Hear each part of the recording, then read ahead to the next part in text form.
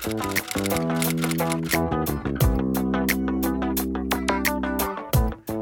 wait to come out, that you should try to gain rank or status before you do that. That's a bunch of bull. It's a new day in the music industry, and I can reach my fans. We're getting there. I've caused harm to the political agenda, and which I'm actually happy for. I would say probably the best message to them is that they're on the wrong side of history. Whether you're lesbian, gay, bi, transgender, or whatever, love is love. Shout it out to the world. The Michelle Meow Show, your A through Z, covering the LGBT, LMNOP, and everyone in between show. And now here's your host, Michelle Meow. Welcome to the show. It's Friday, so that means I'm out, and it's also hashtag FOF, or FOF, Friends on Fridays. This Friday, we will broadcast John Zipper's Week to Week show. The program today is brought to you by Pacific Fertility Center. When life needs a little encouragement, Pacific Fertility Center will be right by your side. Visit pacificfertilitycenter.com. And now here's Week to Week with John Zipperer. I'm John Zipperer, the host of the Commonwealth Club's Week to Week Politics program. You can find out more about Week to Week and all of the Commonwealth Club's many programs, including videos and audio, at commonwealthclub.org. Now let's join this week's program.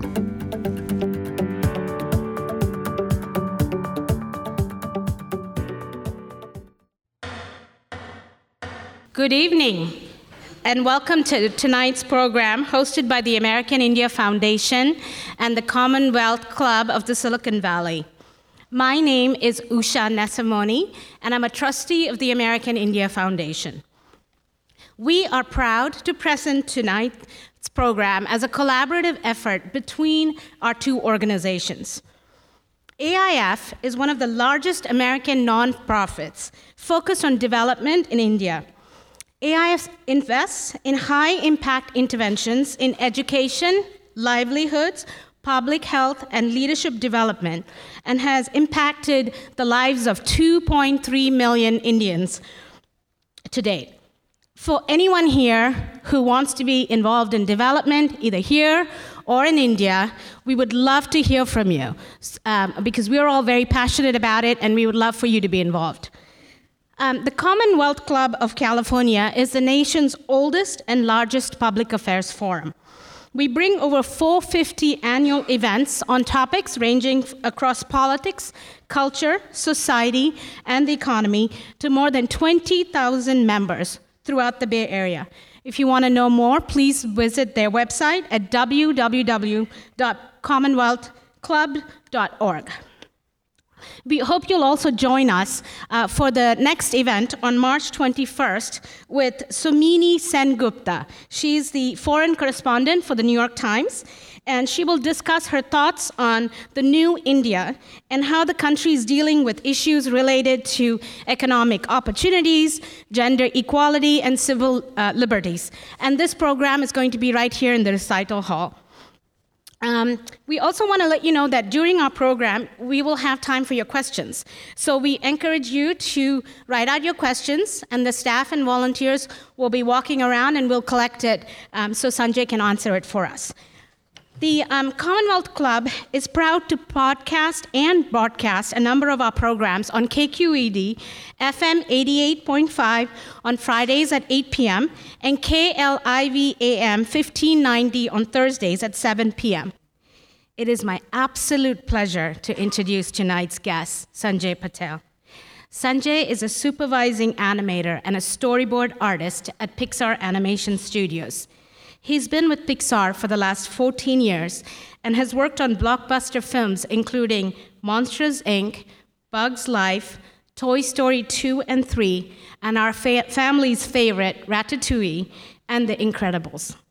Sanjay attended the Cleveland Institute of the Arts and the California Institute of the Arts' renowned animation program.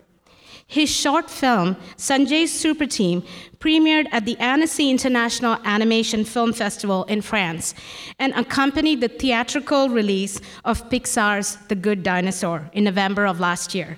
Sanjay, as you all know, Sanjay's film has been nominated for the Oscars this year. Sanjay highlights elements of his Indian heritage to a series of beautifully illustrated books based on Hindu mythology and ancient Hindu epics, including the Little Book of Hindu Deities, Ganesha's Sweet Tooth, and the Ramayana, which took Sanjay 4 years to write and illustrate. His work has also been featured at the Oakland Museum of California exhibit, Pixar's 25 years of animation, and in exhibits at the Brooklyn Art Museum and our own Asian Art Museum in San Francisco. Moderating tonight's discussion with Sanjay is Stephen Somm. He's the editor of Santa Clara Magazine. Ladies and gentlemen, please join me in welcoming Sanjay Patel and Stephen Somm.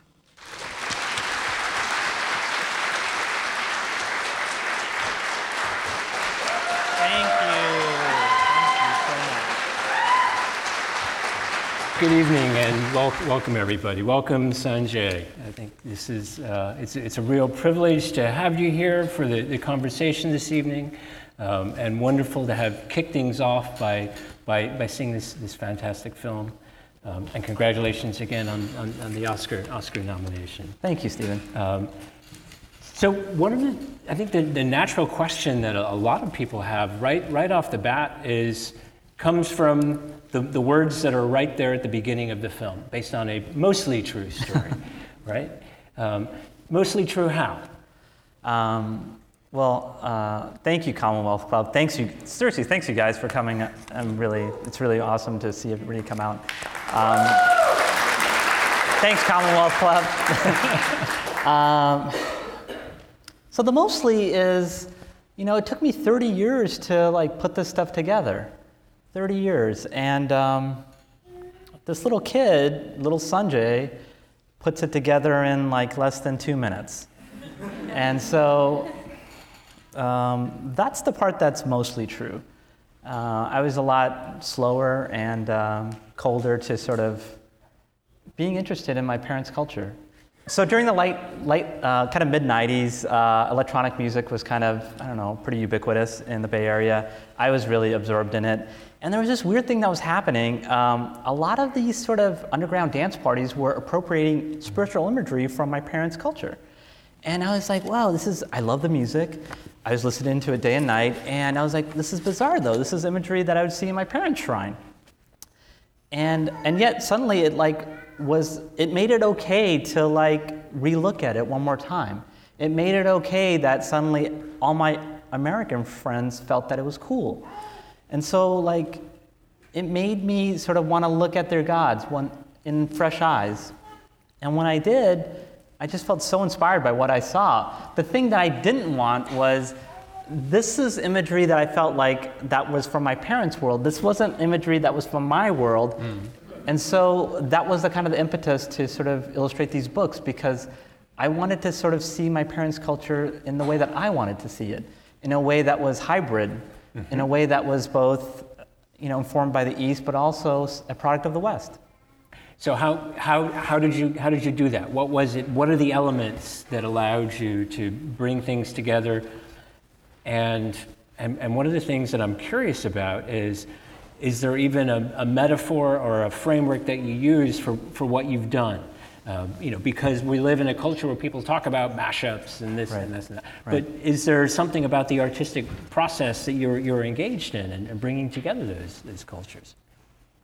In the short, we came up with a phrase at Pixar, and I believe the art director, Chris Sasaki, came up with this phrase, and the phrase was the East-West handshake.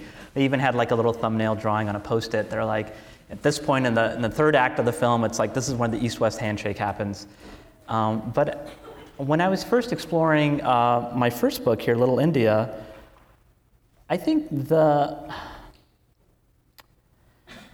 Stephen, before I was getting into this, I was doing really moody, dark, charcoal comics. And then I was because I worked in bright, poppy, commercial animation all day long, that I wanted something different than that. And I did that for so long, I never tried to do bright, poppy work for my personal work. And so I thought, I was listening to this electronic music. They had all this sort of imagery from my parents' culture, even samples. And I thought, if I was going to appropriate religious iconography and kind of retell these stories, I want to make sure that I'm not going to step on people's toes. And so one of the orientation points for me was, I don't know if people have heard of Sanrio. This is the Japanese brand that's You got some nods out here. Well, they're famous for like Hello Kitty. I think Sanrio is amazing because it's like the cutest thing on planet Earth. And I just felt like if I was going to re-illustrate my parents' deities, I wanted to make sure that first and foremost the spirit of like fun and love was the first thing that would be communicated. And I feel like people can get disarmed if they feel like they're getting something that's so super cute that they maybe even give you a second look at it. And I felt like if it was just going to be cute, that would feel like, kind of a waste of time to me. But if I was going to use a cute, idiom to sort of show you Ganesha, it might invite somebody to actually read the paragraph right beside him. And I feel like that was my whole goal. Like, my nieces and nephews were obsessed with Pixar animation, but they wouldn't be at all interested in their parents' sort of gods and superheroes. And so I just felt like my job was to like make it fun and gettable. That's why I have to interject that my 6-year-old niece Elaine, her favorite book is Ganesha's Sweet Tooth, of those that you've done. I take no credit for it. That's like a retelling of a myth that's been out there for 5,000 or 3,000 years. I take no credit for it. But it's also, of course, what draws her, as I think I also hear a number of younger voices out here in the audience, which is tremendously cool. Yeah.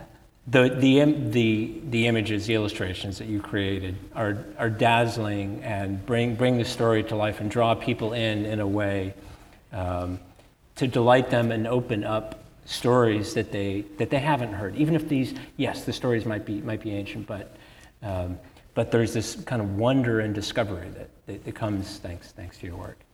Well, I mean, it's the pictures that grabbed me first. I mean, before I read the pictures, even though they were in my parents' shrine, they didn't speak to me. And it was only until I started reading the stories did the pictures start to really unlock for me. I wanted to show the Ramayana just because I spent about a year, almost 2 years, sitting down and just trying to read this myth. And for somebody like me, I don't speak Sanskrit. I can't read Sanskrit. I can't speak Hindi. And so there were so many layers for me to even be able to access this amazing story. And it took a long time for me to just finally download it and read it. Luckily, there's a fantastic sort of adaptation by Ashok Banker. He's a modern novelist in Bombay. He's actually living in the States now. He's actually working in film and TV. And he had created, it was like a 4,000-page, 7-volume fantasy retelling of the Ramayana. And I read it, and it blew my mind. And it just felt like nobody at the studio, nobody at Pixar, even though we were like this temple of storytelling, nobody knew about that myth. Nobody knew about that story, or very few people knew about it. And all of my like geeky comic book friends and artist illustrator friends, the second I would tell them a little bit about the Ramayana, they're like, that is so cool. And bit by bit, I'd show them a drawing, an illustration of Jatayu. Jatayu is the bird king. He's there getting his wing chopped off by Ravan, the 10-headed demon. When you start just talking about these ideas, as an artist or as my artist friends, they were just like, that is so blanking cool, Sanjay, you gotta tell that. And, for most South Asians growing up in India, that stuff is like coming out of the walls, and that's the last thing they want to see because it's so ubiquitous. But here in the States, it was new to me, even though it was in my parents' shrine, even though it was in the DNA of my parents. Every time we'd sneeze in the house, my parents would say, they wouldn't say Gesundheit, they wouldn't say bless you, they would say Sitaram. It took me 30 years to understand what the heck Sitaram means. Sitaram is actually 2 words. They're saying Sita, the goddess, in this great myth, and Rama, the god, the hero prince of the Ramayana. And of course it would be auspicious to invoke their name. because it would be as auspicious as somebody saying God bless you in this culture. Anyway, there was just so many layers to, when I read these stories, it was, I didn't know it at the time, but each book really helped me kind of decode my parents and decode their culture and decode my uncles and aunts. And that was the surprise in all of this, Stephen, is, yeah, the story was cool. Like, oh my God, Ramayan is super cool. My parents were like, my parents had a good thing going, and I just couldn't see it.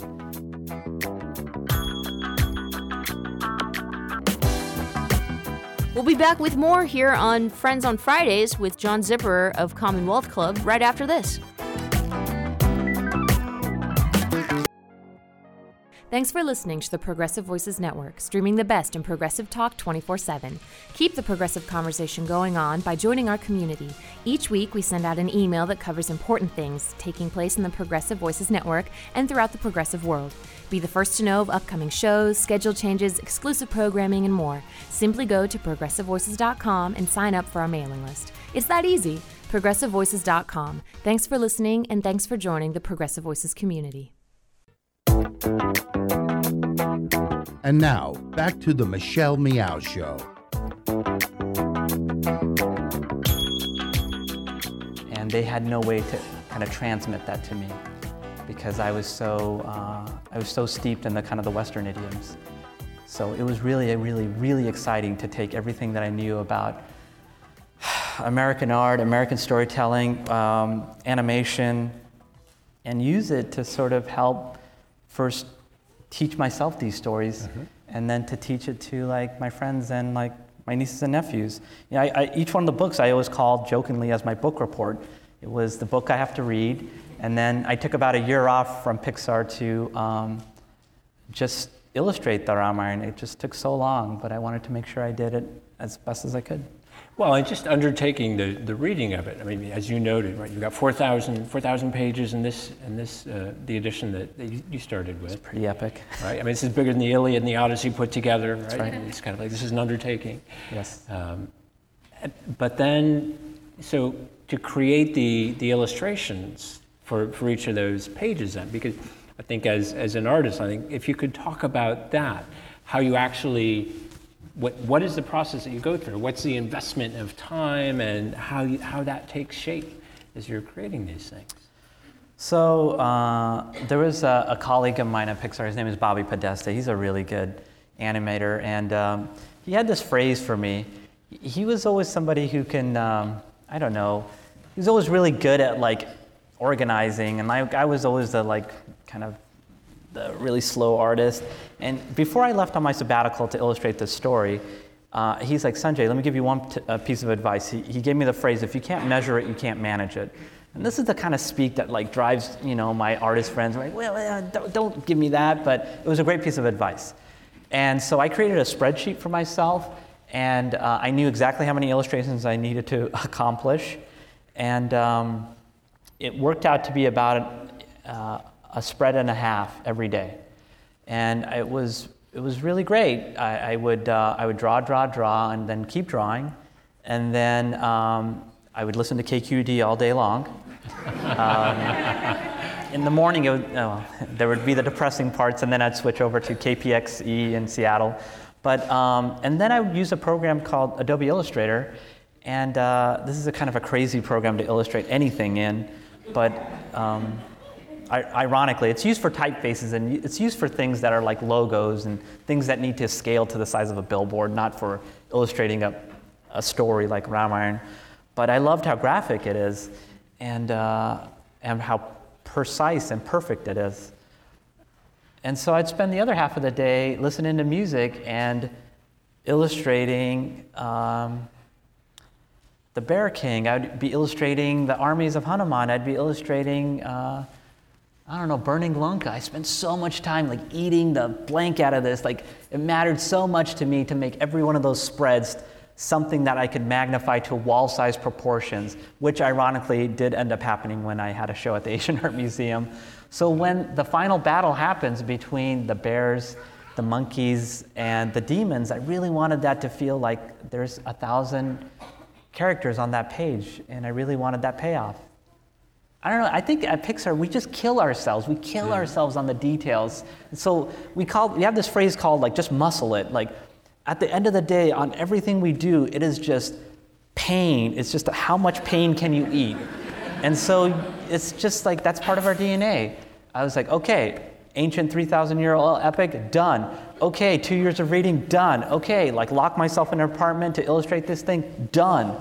And it's not going to suck, because there's just been so many times where I've seen adaptations of the Ramayana for kids or for families, and it's just lacking. It's really lacking, and it drives me bananas. What isn't lacking is some of the artwork that I see that has no content. Here's amazing content, but there was no great illustrations to hook people. And so I was just damn right determined that somebody needs to do justice to the story to get people to like look at it. So it's interesting that you mentioned kind of pain as being part of the whole process. I mean, can you talk about the place of storytelling also, because you don't necessarily associate those two together. I mean, they go hand in hand at Pixar. Even in animation, I mean, everything that we do is, my training is in commercial animation. Big C, little a is what our training was. Big C in terms of commercial, little a in terms of something that's as idiosyncratic to somebody like my taste. You know, in terms of the commercial aspect, we want to always make sure that it's speaking to our audience. Storytelling is at the heart of communication, and it's at the heart of kind of the character animation that I was steeped in. Everything in animation is in service of communication, and communication to me is all about being able to arrest the audience. It's as simple as that. It's not positive or negative. It's not like, oh, we got them laughing in the aisles or crying. It's being able to seize an audience and have them by the throat where they cannot blink. That's called arresting. And if we have storytelling is that arresting, then we got you. And to be able to do that is bloody, bloody, bloody hard, and we kill ourselves. We kill ourselves as storytellers, and we kill ourselves as commercial artists to make sure we have you by the throat. And so when I read Ramayana, the thing has amazing story turns. The thing has amazing plot twists. It's archetypical root stories that is transcended story to where it's become canonized and mythologized and has taken on amazing spiritual dimensions and philosophical dimensions. It is as pertinent and as substantive as anything that I can ever come across. And it was so meaningful that I just felt like we will eat pain, no problem, as long as the story is meaningful. If the story isn't there, then we're not going to waste our time. So we will spend about 5 years at the studio, we're just testing the story, and spend about 7 months actually producing that story. But 5 years on just redoing it, throwing it away, constantly throwing it away. That's the pain. And yet, you know, to carry that sense of pain and overcoming obstacles, that's also at the heart of what's going on in Sanjay's Super Team. That sense of discovery and the micro and the macro stories that are going on there. So we've been talking about you discovering the myth, but the worship was present in your life growing up in the States, but the understanding of it wasn't so much. That's what I'm gathering. So this is my dad at home, and this is his shrine. So, you know, the job for me was 3 times a day, I would be called to sit there right on that little kind of dirty mat there, right on that piece of carpet. And as you can tell, there's nothing in the walls other than a spiritual sort of yantra, which is a kind of a meditation sort of image. And if you could just ask any little kid what's the worst form of torture, and that is to sit still and be quiet. And so my job was to sit still and be quiet, which is good medicine actually, and which is why I wanted to sort of bring that back around. But before I would have to sit still and be quiet, my dad would call me to sing a song to the gods. You know, there was no explanations of what we were doing. My dad would just do it. My dad would ask me, first thing, to go out into the little garden in the motel and to collect marigold petals. And I just knew. He'd just come in with this metal plate, and I knew exactly what that meant. Okay, get the marigold petals, wash them, and then give it to my dad. My dad would then handpick each one of these petals and wash the deities, these little idols he has, and he would anoint them and in their highest chakra point, right between their eyes, and then garland them with fresh flower petals. And growing up, I didn't see any of that. Growing up, I would just stare in the carpet. I would just stare at that carpet and zone out. And I would look, if you know how you like look into the clouds, if you just look long enough, you'll start seeing like, oh, that's a bird, or that's a rhinoceros or something. That's what I would be staring at. And so I was escaping from that circumstance by just using my imagination, which is what this little boy does. Luckily, he goes into an imagination that we got to construct. I didn't get that vision. The vision I would get was just utter boredom. But yeah. But in hindsight, my dad was, he was waking up the gods. He was waking up the most important guests in our house. He was making sure that they got washed, because we would wash ourselves. He would make sure that they got fed, because we would feed ourselves in the morning. And then he would make sure that they got light. We would turn on a light. And then he would then sing a song to them to invite them to come participate, just like he would ask me to come participate. There was no explanation about any of that, Stephen. There would just be like, it's like Karate Kid, where the kid has to paint the freaking, fence, sand the floor, and he just, he was not into it. Miyagi wasn't explaining a thing. But then 30 years later, I was able to do this kung fu kick. But Miyagi had him do the discipline and the ritual. And the ritual and the discipline is beautiful. But my dad, I don't know if he was brought up in a way where he was going to transmit it to me. I think he may have just been brought up in a culture where he was expected to participate. Mm-hmm. And I think maybe that's an Asian orientation and an Indian orientation, where it's like, this is what we're doing. This culture is about participation, not the culture of individuality. And so he forced me to participate. I'm grateful now. I hated it then. And you were growing up in San Bernardino at the time. So talk about, so you've got the picture here. Let's kind of pull the camera back. And so what do we see in the exterior? So what you see here, that's the front office of the Lido Motel. If you look very carefully, there's a window that's got light shining. That's where people would rent rooms. So Route 66 is a dead road. We actually made a whole film about it called Cars. Right next to Route, my parents immigrated from the UK, and they bought the most affordable business they could find, which was a derelict business that nobody wanted on Route 66 because there was no travelers there. And so they bought a bad business. Right outside the Lido Motel is Route 66. Right on the other side of Route 66 is the Santa Fe train line. So the entire house would just be shaking half the day because this massive trains would come through all the time. And then right next to the Santa Fe trains were kind of a 15-lane interstate. So it was just bypass. You're just constantly bypassed. And the way my parents survived was this thing called short time. Short time is what the prostitutes would come and get. And my parents survived off that. I survived off of that. I went to art school because of short time. Sex work, they needed. It's illegal, but they were going to conduct their business one way or another. And it's a very sad situation. And even when we didn't want to rent rooms to those customers, they would find a way to do their business outside the motel, nearby the motel.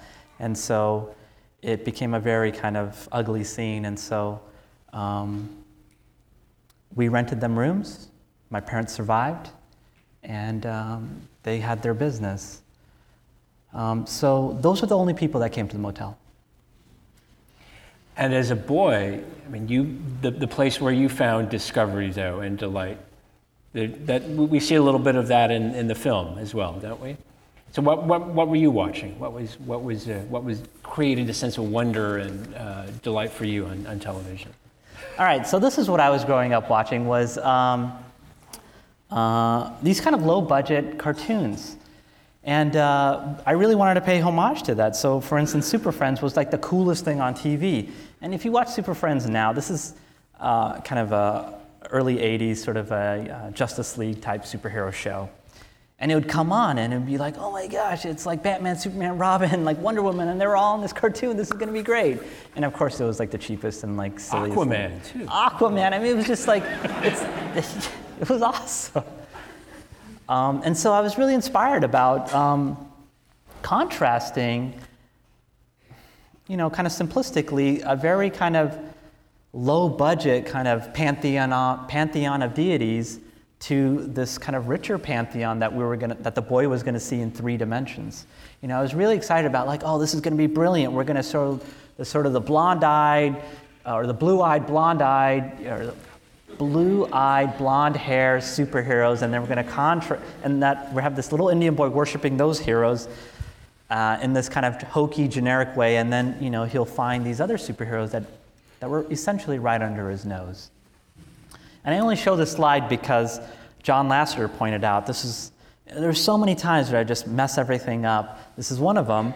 So I was like, oh, and this is going to be hilarious. We're going to like make fun of Justice League or Super Friends. And John saw it. This is the image on your left.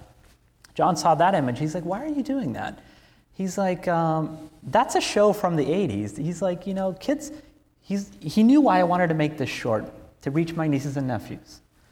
And he's like, if you want to reach your nieces and nephews, they're not watching that old silly stuff from when you grew up. They're watching cool stuff. Cartoons today are cool. And he's like, in fact, he's like, if you have your protagonist watching a show that looks low budget and cheesy, that's going to make him seem ridiculous. And we're going to have a hard time buying into his story. We're going to have a hard time empathizing with him. And he's like, if you want your audience to feel as crushed when that TV goes off as that little boy does, then you got to make that show look cool, because that's what kids are watching today. And he's like, and that means that when those deities come up, you have to up your game and make them even cooler. And so we changed it to reflect something that was more current, modern, and maybe cooler.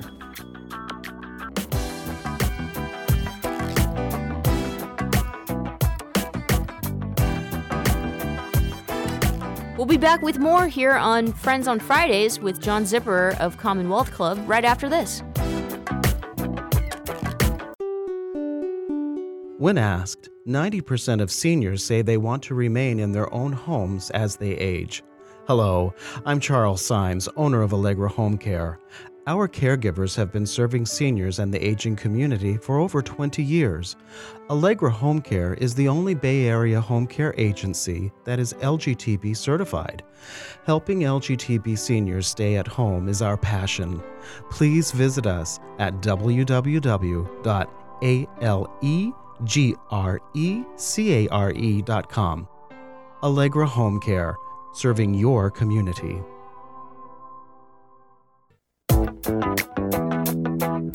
And now, back to the Michelle Meow Show.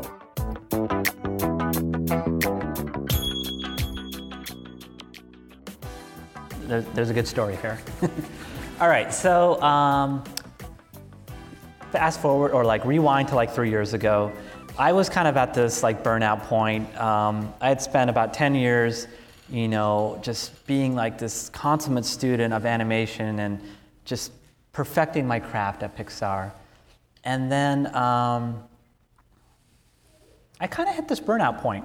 I hit this burnout point of Western animation, European art, all of it. That's all I was obsessed about. American animation, American art, graphic design, European art. I went to 3 different art schools. That's all they ever taught me. And there I was at Pixar making these great films that everybody worshipped. And I was like, I've done that. That's great. And I needed to find new inspiration. I was listening to this weird music happening in the mid-90s, and I discovered Asian art that way. I had rediscovered it. My parents had it in their house the whole time. And I got really inspired about it. I started making these books. And then what was happening was, for the next 10 years, I was working all day at Pixar, all night on my own personal work.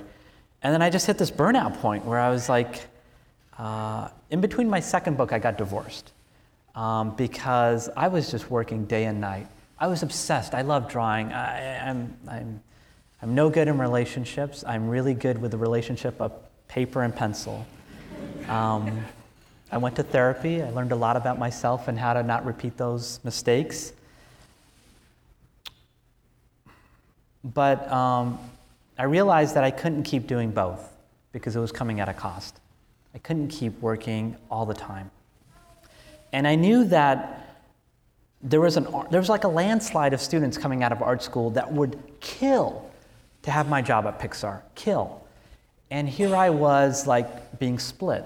And there was nobody coming out of art school that was burning with passion to be like, I want to do the Shiva Puranas. I want to tell the story of Agni. I want to tell the story of Ravana. I want to tell the story of the Ramayana. There was no art students that were coming up to me with that kind of fervor.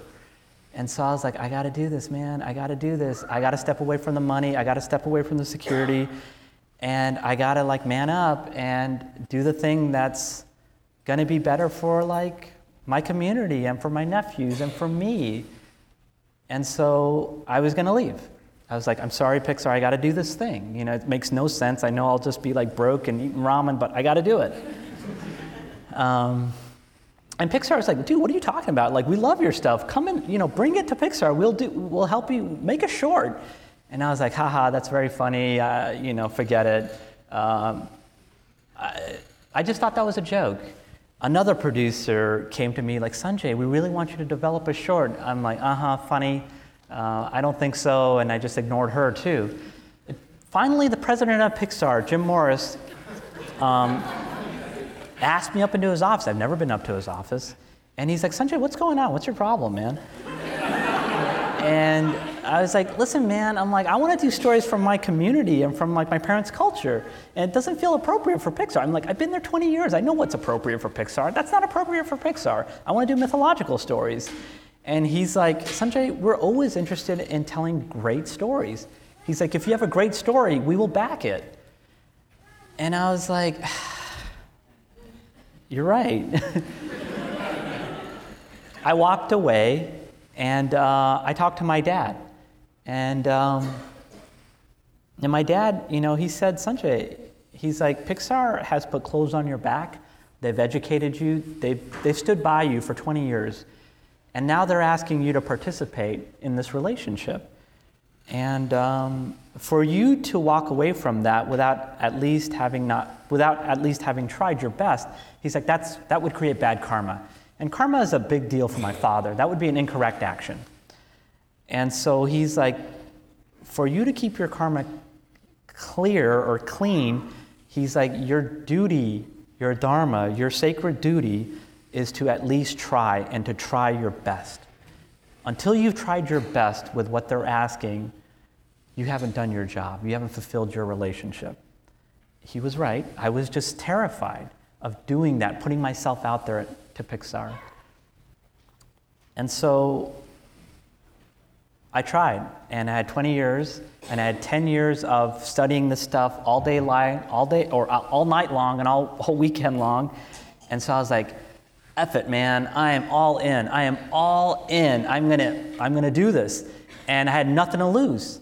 And so I had 4 concepts, and I went fully brown, dark brown. And I was not gonna sort of sell this out. I'm not gonna sort of sell out my community. I was going for as esoteric and as arcane as possible, but the thing that my heart beat for, that's what I wanted to put out there. Forget the C in commercial art. I went for something that was burning white-hot art for me. And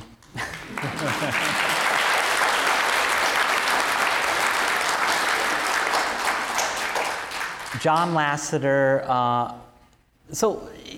This bears, I should say this. John Lasseter saw my artwork in the hallway. We have these two hallways at Pixar. One hallway is dedicated to the artwork of our film. The other hallway is dedicated to an individual artist, photographer, anyone. And the second show at Pixar, they actually asked, I had put up an art show at the Asian Art Museum here in San Francisco. People found out about it. They're like, why don't you bring that to Pixar, man? And I'm like, oh, that'd be awesome. So it was in the hallway. And it was on the way to John Lasseter's office. And so I had this meeting with John. Maybe I've had 4 conversations with John before this in the 20 years. John sat me down. He's like, Sanjay, I walked past your artwork for 3 months and I loved it. He's like, there's no way you're walking out this door without, us celebrating your art. He's like, I love it. He even cornered me one time in the bathroom. It's always awkward when you see John in the bathroom. It's like you're kind of scared. You don't want to make eye contact with him because he's like busier than God. But, I was going in the bathroom. He was walking out. I was like terrified, but he didn't say anything to me. I was like, phew. He gets outside the bathroom and he's like, Sanjay! He like yells my name and then he runs back in. I'm like kind of terrified. And he's like, Sanjay. He's like, my son loves your book, Ramayana. He's like, he has an amazing teacher at this amazing school in Sonoma. He has this amazing mythology teacher. And this mythology teacher feels that Ramayana is one of the best stories on planet Earth. And his son fell in love with my book once his father brought it home. So John had known about my work, but it was John that wasn't going to let me walk out the door. It was John and Pixar who believed in my work. I didn't believe there was a place for it at Pixar. I've said this, it feels weird to say it, but it's hard to admit this, but I think as an immigrant, I think as somebody who's brown, growing up here in America, I was the only brown kid in my high school. I was the only brown kid in CalArts. For a long time, I was the only brown animator at Pixar, and it's just, you just feel like comfortable in the background. It feels very uncomfortable for me to be in the foreground. It feels very uncomfortable for me to take up space, which I've gone to therapy about. And so it really took the people in power to ask me to step into the spotlight. It really took that. I think as a minority, you're somehow like programmed to like not feel comfortable there. Or I do. So how did the pitch then kind of the idea, you've been convinced you need to try and do this. So how do you get those ideas then into taking form in a Pixar short? I pitched 4 concepts to John. John loved every one of them. He was so inspired. And I think he smelled it on me. He smelled it in the concept that I wasn't trying to please anybody except me and my parents.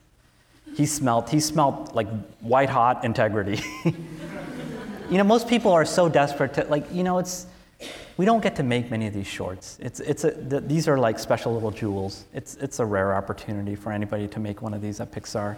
And so people are very desperate to sort of have the opportunity. I wasn't desperate. I was like, I don't want anything to do with it, but I wanted to do right by my dad's sense of duty. And so I knew that if I was going to do the job, I was going to do it freaking awesome. And so John smelt that. He saw all the concepts. He loved all the concepts. And then he asked me about how I grew up. And I told him that I was raised in LA. And I told him that every morning, because one of the concepts was based on the film that we made, but it wasn't as personal.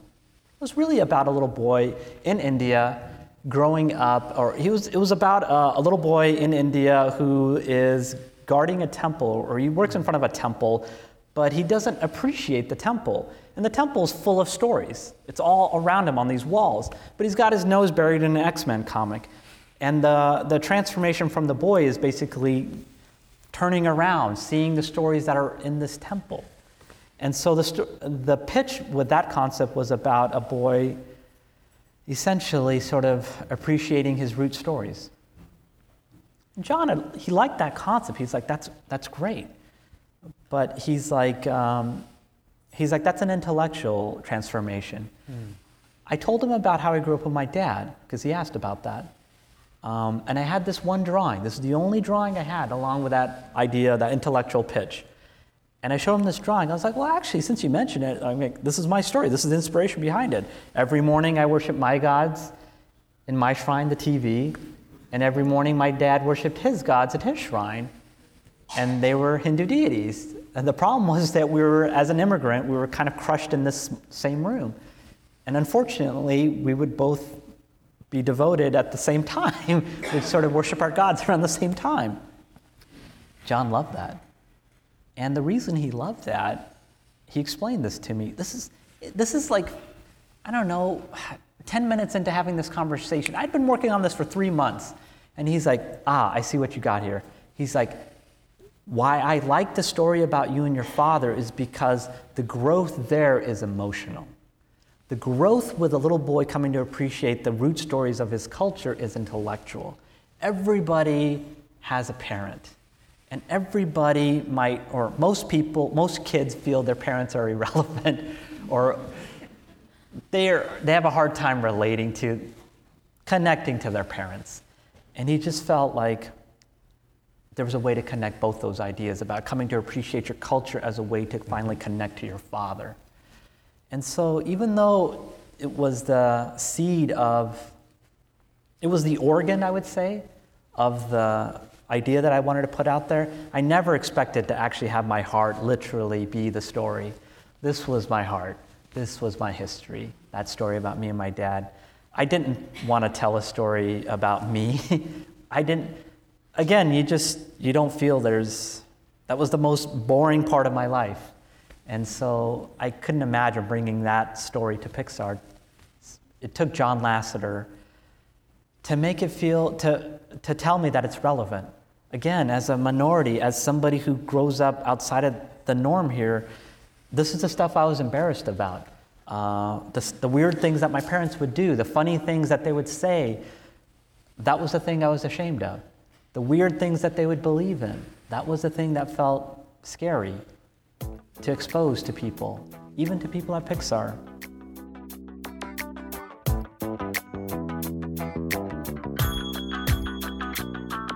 We'll be back with more here on Friends on Fridays with John Zipperer of Commonwealth Club right after this.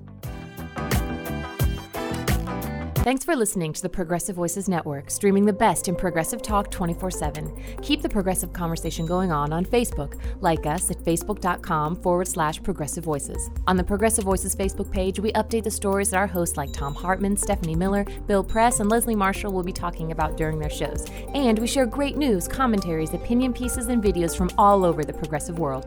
Always progressive, always on. Be part of the progressive conversation. Like us at facebook.com/Progressive Voices. And now, back to the Michelle Meow Show.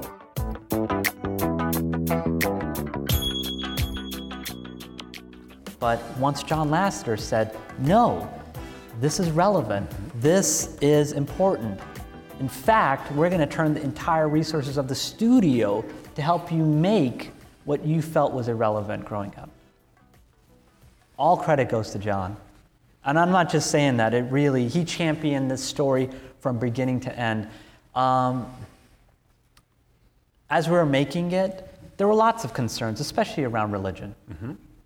And John, straight away, he's like, I don't want to make, we brought in lots of groups to help us consult, Hindu experts, religion experts, experts that Disney had, both in Southeast Asia, lots of experts. And we'd bring all this information to John to help us figure out what to do. And John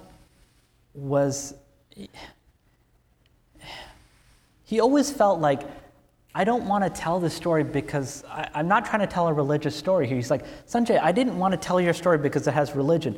He's like, that's great. He's like, that's the honesty of your experience. He's like, that's the story I want to tell. He's like, I want to tell the truth of you and your dad. I want to tell the truth of the religious experience of one boy and one father, not of all of Hinduism. Not of all of India. He's like, that's where we're going to get into hot water.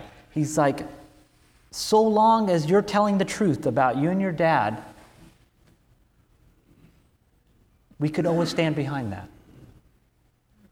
And so that was great advice. And then, in fact, he wanted to push it further.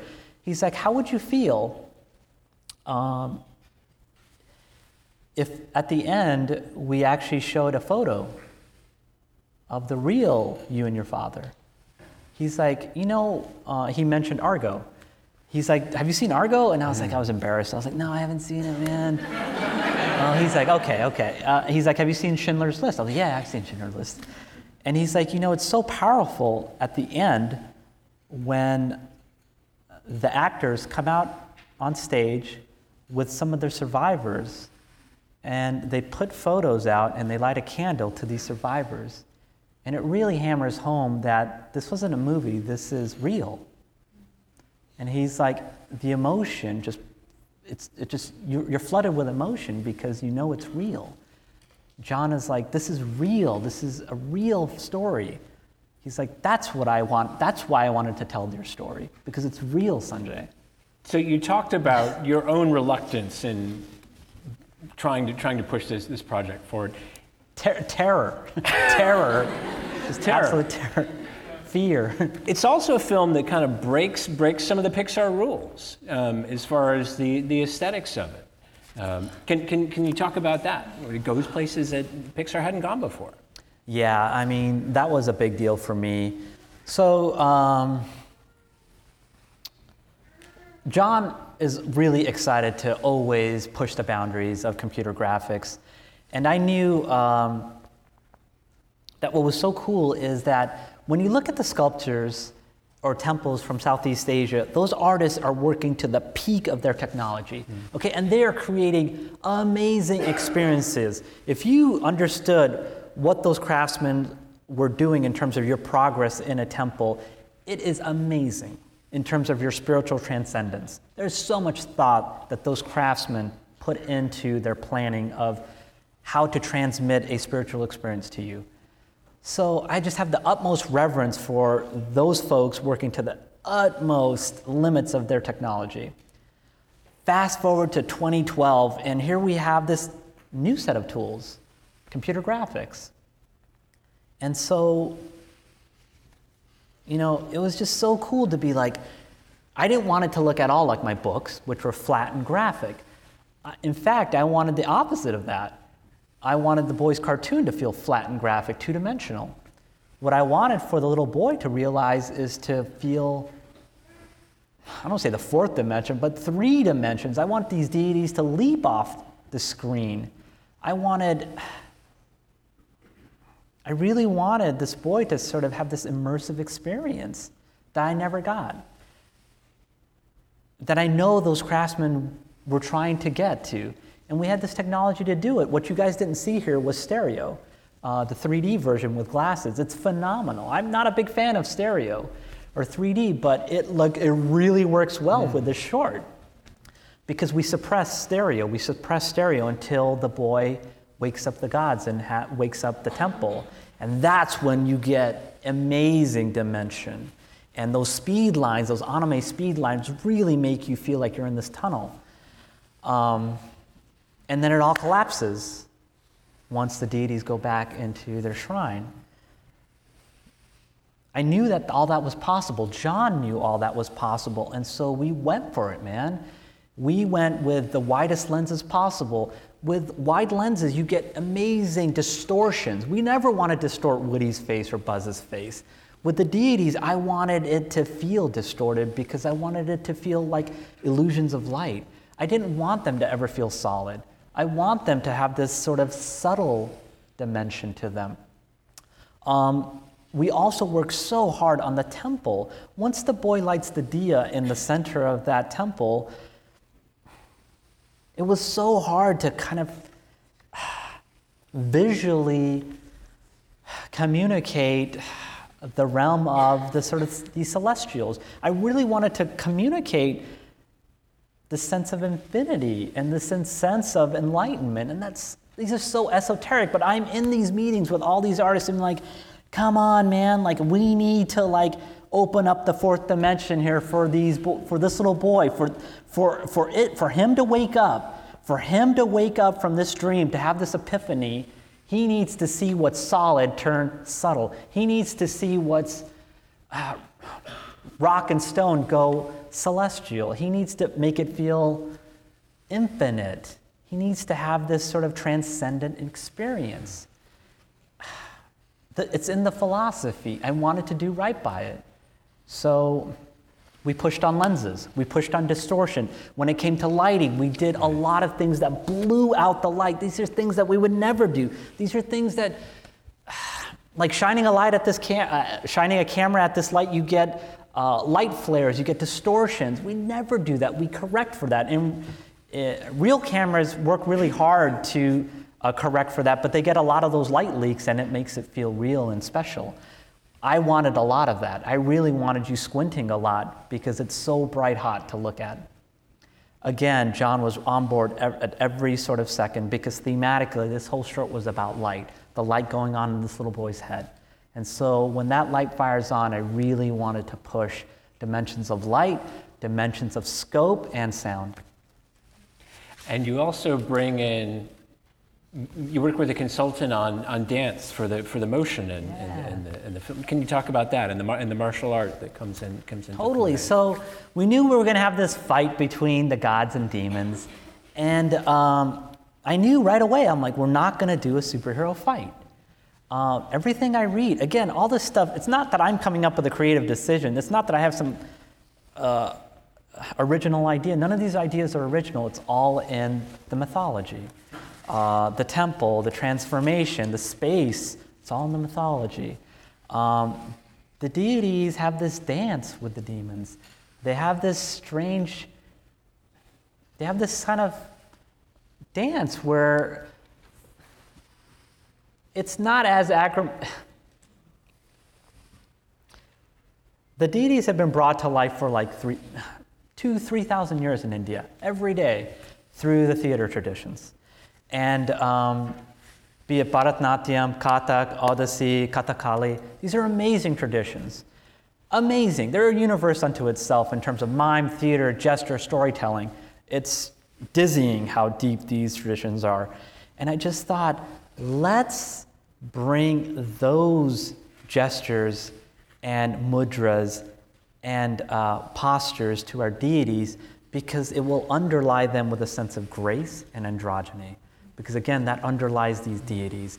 This is not about the Western notions of force and, I don't know, just pure violence. You know, I really wanted something different than that. We wanted this feeling of dance and grace and beauty. We wanted Vishnu to have this androgyny. We wanted Durga, the goddess of power and protection, to have this force. But we always wanted it to be beautiful, and we wanted it to be steeped in this esoteric language of mudras and Kathak and Bharatanatyam that very little people will get. But damn it, those gestures matter. When she does her gesture, that is a mudra. That's a specific mudra that nobody will know about, but we knew about. Because Catherine Kunyaraman came in and taught our animators specific gestures and mudras that made for a specific choice. And if we made a specific choice in our animation, then that would help it feel less generic. And if it felt less generic, then somehow it would make it feel quirky and weird and specific. And if it's quirky and weird specific, maybe it might ring true. So unfortunately, we've come to the point where we have time for just one more question. What did your father think of the film? Yeah. So my dad, we got this question a lot, especially while we were making the short. So we were making this film. We hadn't done something this personal at Pixar ever. So everybody was curious, like, dude, Sanjay, what does your dad think? And I'm like, oh gosh, I don't even know how to begin to answer this. So my dad hasn't seen a movie for like 40 years. I finally asked him, Dad, what was the last movie you saw? He's like, something with Julie Andrews. It was in the UK. It turned out it was The Sound of Music. And he had never seen an animated film. He had never seen a Pixar animated film. He had never seen any of the movies that I had worked on in the 20 years. And so now I was asking my dad, to come to Pixar, take a day off from work, fly up to the studio, and watch a film about his and I's history. It was like I was nervous, man. I was like, I don't know, this could go really bad, man. And so we actually had some cameras and we actually have some footage, and maybe we'll run it at the end. But my dad sat down, he watched it, and as you know, you guys saw the short. That thing races by, and there's like a million ideas in there. You're like, don't blink or you'll miss it. And my dad, he applauded, and he reflected back to me what the story felt like for him. And he's like, it's about a son and his father, and it's about religion, and it's about a way for them to compromise. And I just liked how quickly he got it, and how simply and easily he reflected that back to me. I love that, this way of finding this middle ground. And then he broke down into tears, actually. You got to see the video. But Well, thank you very much, Sanjay Patel. Yeah. Thank you. Thank you. Wow. That was amazing and inspiring. I hope you all enjoyed this evening's program brought to you by the American India Foundation and the Commonwealth Club of Silicon Valley. We want to thank Sanjay Patel, Pixar animator, Stephen Somm, editor of Santa Clara Magazine, and to all of you here today, as well as those listeners that have joined us on radio. And now this meeting is adjourned, and I'm supposed to do the gavel. Thank you for joining us for this week-to-week presentation of a recent Commonwealth Club program. I'm John Zipperer, host of Week to Week, and I invite you to find us online at commonwealthclub.org and follow us on Facebook and Twitter.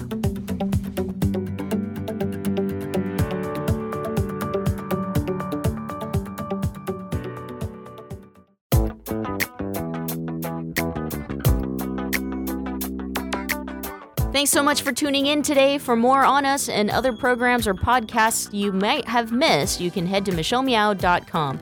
See you all next week.